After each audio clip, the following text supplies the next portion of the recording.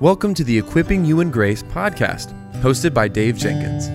The Equipping You in Grace podcast is a podcast about helping Christians develop a biblical worldview in a conversational tone about issues inside and outside the church. Now, for today's episode, let's join our host, Dave Jenkins.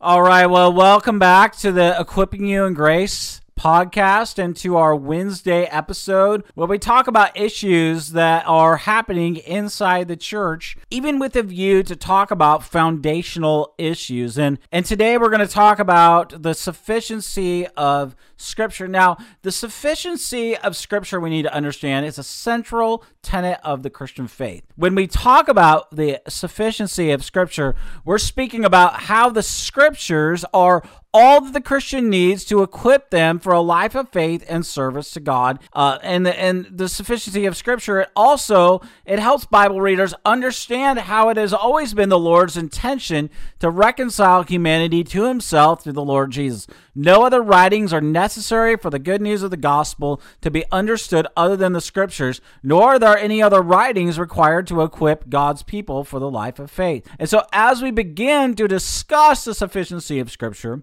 it's essential to explain that what we're talking about is the 66 books that constitute the whole Word of God, both the Old and the New Testament. The Apostle Paul said in 2 Timothy 3:15 through 17, and how from childhood you have been acquainted with the sacred writings, which are able to make you wise for salvation through Christ Jesus. All Scripture is breathed out by God and profitable for teaching, for reproof, for correction, for training in righteousness, that the man of God may be complete, equipped for every good work. Paul here uses a word that means God-breathed, which means the Scriptures are not man-breathed, spoken by man. With that said, the Scriptures are penned by men. 2 Peter 1:21 says, for no prophecy was ever produced by the will of man, but men spoke from God as they were carried along by the Holy Spirit. No man-made writing is sufficient to equip man for every good work. Only the Scriptures can do this, as this particular and this special work,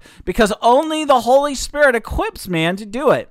And since the Scriptures are sufficient to equip God's people thoroughly, nothing else is needed beyond the Word of God. And Paul in Colossians 2 deals with the dangers local churches face when the sufficiency of the Bible is challenged and merged with non-biblical writings, which are full of false doctrine.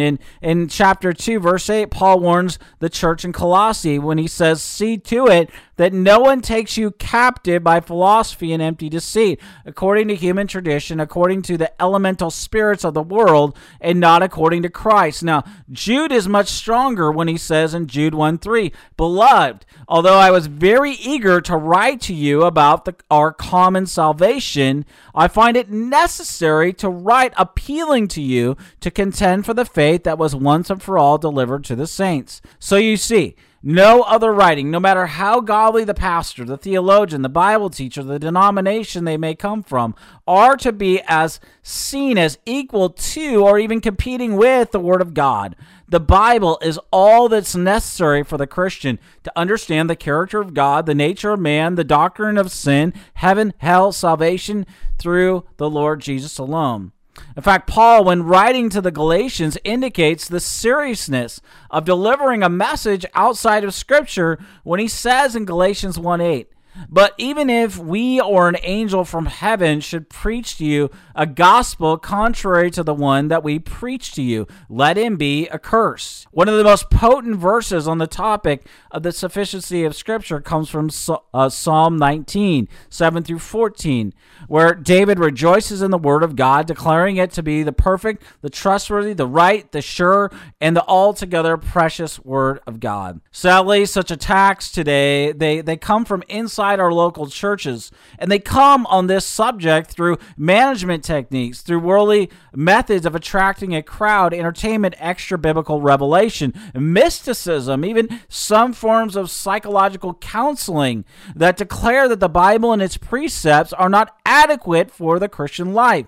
Jesus says this in John 10:27, "My sheep hear my voice, and I know them, and they follow me." What we need today is a recovery, a hunger and a thirst for what the Scripture says. When you open your Bible and read it, you are opening the very Word of God. You see, God today, He speaks through His Word. He uses faithful pastors and even Bible teachers who expose the meaning of the text to help people grow in the Word of God. Jesus says in John 10:27 that His sheep hear His voice, and He knows them, and they follow Him. The people of God are to be captivated with the voice of God contained in the 66 books of Scripture. The Scriptures are the voice of God, and they alone are completely and utterly sufficient and binding and clear and for every phase and every part of our lives. All around us are people today who are clamoring for attention. They want their voice to be heard, their teaching to be known. The sufficiency of Scripture instructs us that the Bible alone is sufficient for the Christian. As the Word of God is preached from the pulpit, as people gather around the church on the Lord's Day, they are, in fact, hearing the voice of God through the biblical text. And God uses the preaching of His Word to confound the wise and to expose the foolishness of man by pointing them to Christ alone. You see, I want to be clear about something today. Our great need today is not for more self-help thought, but it's instead for more of a hunger and a thirst for the righteousness of God. And God has provided the means of His Word via the Old and the New Testament. The Bible is not a church growth manual, nor is it a self-help book. God uses the Word to open the eyes of the blind and to bring eternal life into the hearts of the lost. Even so, God uses His Word to equip the church. Our great need in the church today is not for more programs. Our great need in a biblically illiterate age is to become well-versed in Scripture. In America, we have the treasure after treasure of great biblical resources, and yet we're spiritually poor, lethargic, and apathetic. We're tossed too easily to and fro by every wind of doctrine, every theological fad, and more. And yet we have sound biblical resources, more sound biblical resources than anywhere else in the world. The people of God in America have access to Bibles nearly everywhere, at our local churches, in our bookstores, on the internet, and more. And yet the statistics show us in America that people are biblically illiterate. And when I say biblically illiterate, what I mean is they don't even know the basic facts of the Bible. They don't know the basic stories, the basic ideas. They don't even know where to find them. In fact, the statistics are alarming. They don't know who preached the Sermon on the Mount, nor do they know the Ten Commandments, nor do they know where to find them. So how does this matter? Because it's into this present age of the church that's the sufficiency of Scripture. It confronts and even challenges us. If we say we believe the right things about the Bible itself, then we will do what Scripture teaches. In fact, the sufficiency of Scripture challenges the need for continued revelation, such as prophecy and those kind of things, because it teaches that the Bible alone is sufficient for our faith, for our practice. If you were to but pick up the Scriptures and daily read them, God would use the Scriptures in your life through the Holy Spirit to address sin areas in your life that you may not even be aware of. And yet the Lord knows them, those areas of your life. The Lord knows the exact condition of your heart today. There's nothing hidden from Him. In fact, even so, the Lord also longs to provide mercy and grace for you that He has accomplished for you through Christ alone. So whether you open your Bible daily or not, that's not the issue. At the root of daily Bible reading is to see the Bible as the very Word of God given to you, as a love letter that it's been said. Only then will you see that in the pages of the Bible is the very food that your soul longs for. And when you don't open the Word of God and don't have any hunger for it, what you're showing is that you have no hunger for God Himself, nor to grow in the grace of God. that reveals a heart that's decaying and it's apathetic about God himself. It's one that doesn't desire to honor God. And I want to be clear about something. The sufficiency of Scripture, it challenges us at precisely this point. The Bible alone is sufficient for the faith and the practice of the people of God. The Scriptures are sufficient for our lives and our ministry. The Scriptures matter because it helps us to see our great need of Christ and his greatness in Christ to meet that need. So wherever you are at today, the sufficiency of Scripture, it matters. In the Scriptures, God has chosen to reveal himself fully. It's through these 66 books that God himself chooses to speak, and he does so for the glory of his great name to a world that believes its own truth matters more. Only the voice of God thundering from the Scriptures can pierce through the fog of a post-truth world. And this is precisely what the sufficiency of Scripture does. It pierces through the fog of our need today, despite the fact that many in the church today are saying we need to have visions, dreams, or even more revelation from God to make this decision or that decision or to do this and that. But you see, what God has said in his word is alone enough for all of our faith, for all of our practice, for the Christian life and ministry. As Christians, we are to trust the Word because behind those Scriptures is the character of a holy, just, omnipotent, and omnipresent God. The Word of God is never going to change, but the hearts of men change as they respond to the Word. In fact, the only proper response to the Word of God is repentance, faith, and obedience because of the grace of God. What is your response to the sufficiency of the Scriptures today? Will you repent of your apathy, dear Christian, towards the Word of God? Do you long for more of the righteousness of Christ? Do you long to grow in the grace of God?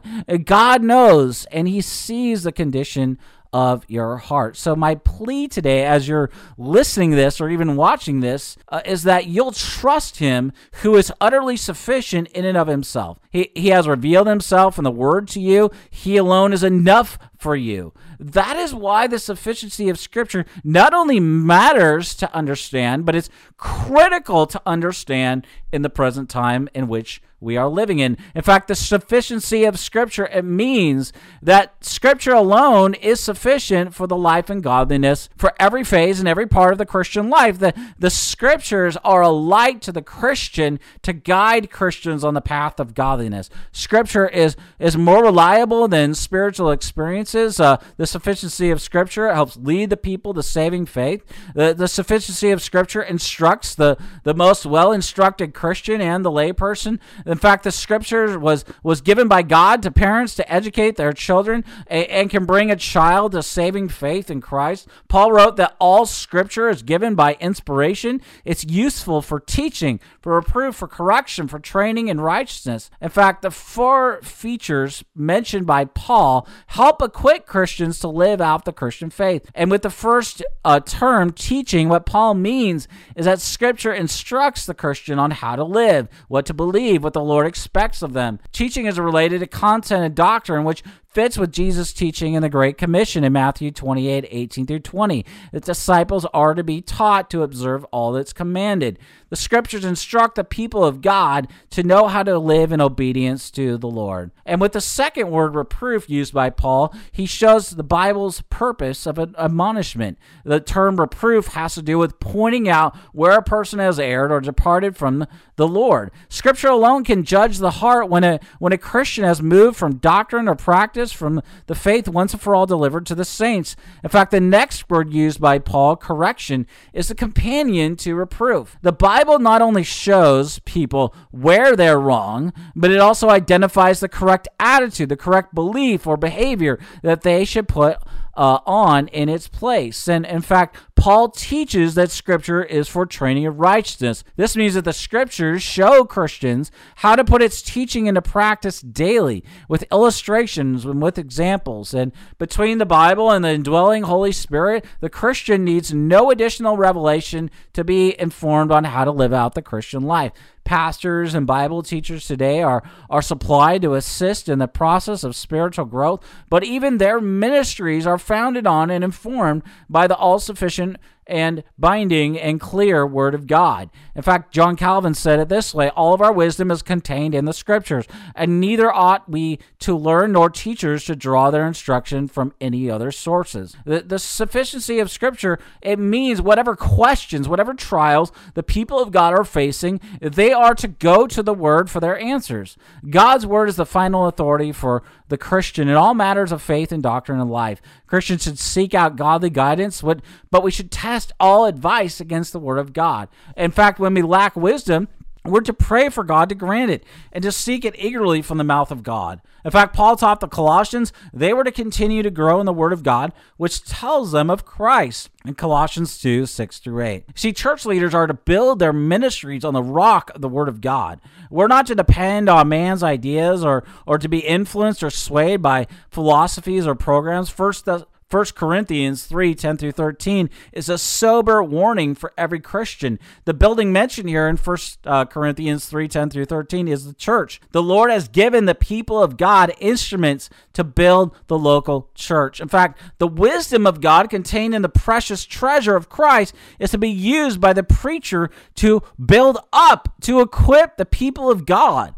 Paul builds not with the wisdom of men, but with the gospel of Christ contained in the Word of God. Scripture alone gives the people of God the truth that they need to live and to grow in as the church of Jesus Christ. John Murray was right when he said, our dependence upon Scripture is total. The Westminster Shorter Catechism asks, what do the Scriptures principally teach? And the answer, the Scriptures principally teach what man is to believe concerning God and what duty God requires of man. You see, everything that the Christian needs for life and godliness is contained in Scripture.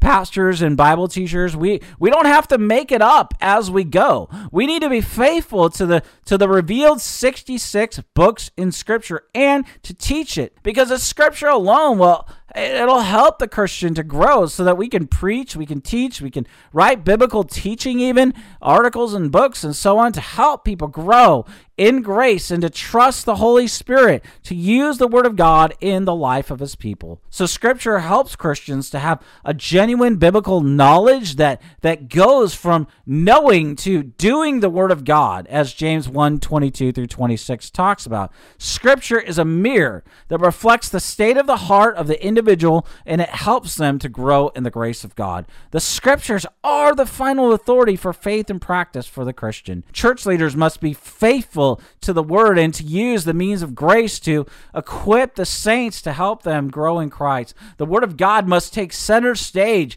in the preaching and the worship of the people of God. Not flashy lights, not entertainment, no other thing, but proclaiming the Word of God faithfully. Psalm 119, 93 and 105 says this, but I will never forget your precepts, for by them you have given me life. Your word is a lamp to my feet and a light to my path. You see, the sufficiency of Scripture, it's a crucial tenet of the Christian faith. And by Scripture, we mean the 66 books that constitute the Word of God, both Old and New Testament. By sufficiency, we mean that the Scriptures are all that the Christian needs in order to be equipped for a life of faith and service to God. And so the sufficiency of Scripture means it helps readers understand how it has always been the Lord's intention to reconcile humanity to Himself through the Lord Jesus. No other writings are necessary for the good news of the gospel to be understood other than the Scriptures, nor are any other writings required to equip the people of God. This is why Paul says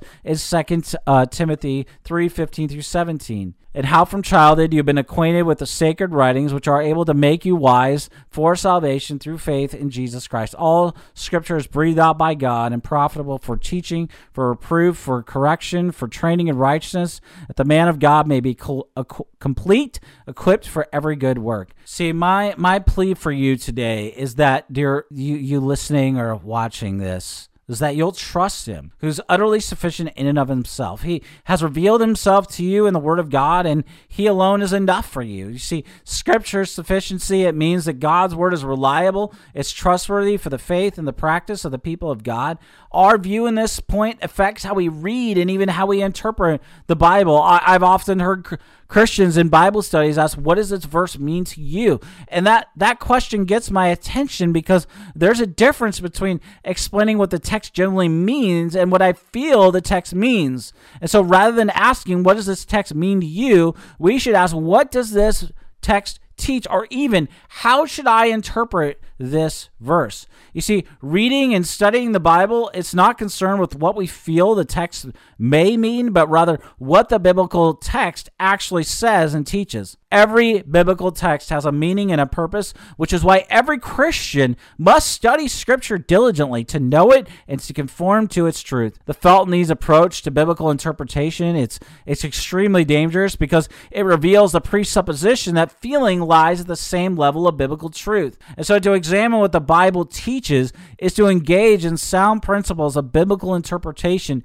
to conform to the teaching of the truth in the trustworthy Word of God.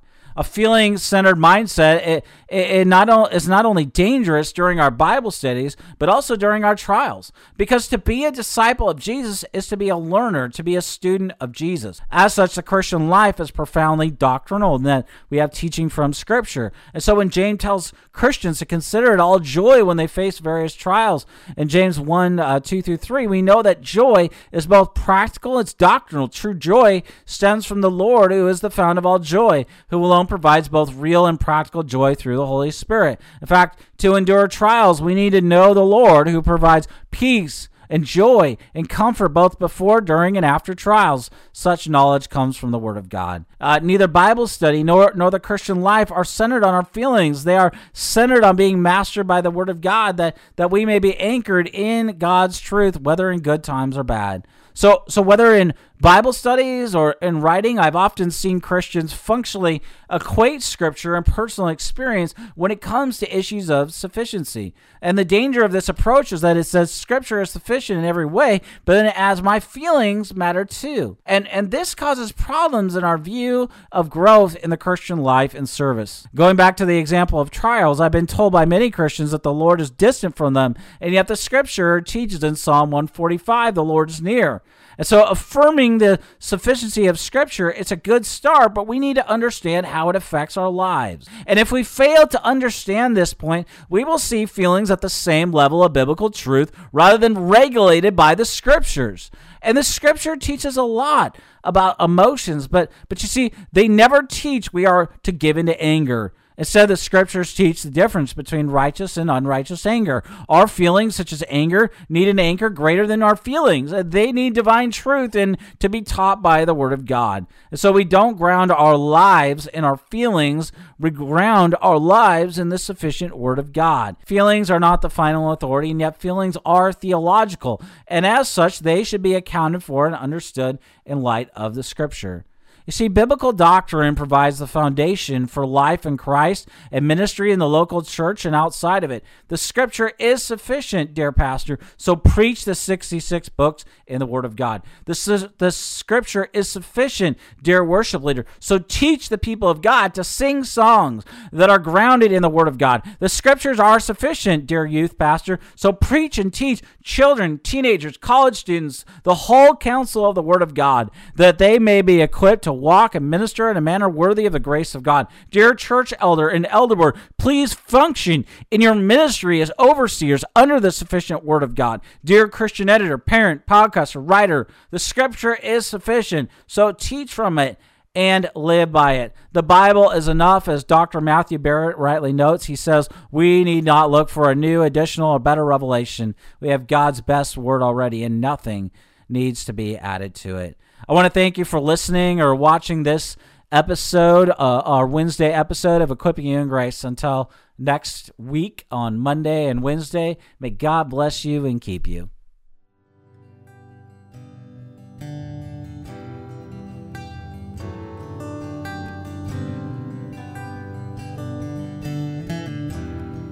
Thank you for listening to the Equipping You in Grace podcast. If you enjoyed it, please subscribe, rate us on the app, and share this with your friends and family on social media. If you want to find us on social media, you can find us on Twitter @Servants of Grace, on Instagram @Servants of Grace, or by searching @Servants of Grace on Facebook. You can also find this episode and many others like it on the front page of our website, servantsofgrace.org.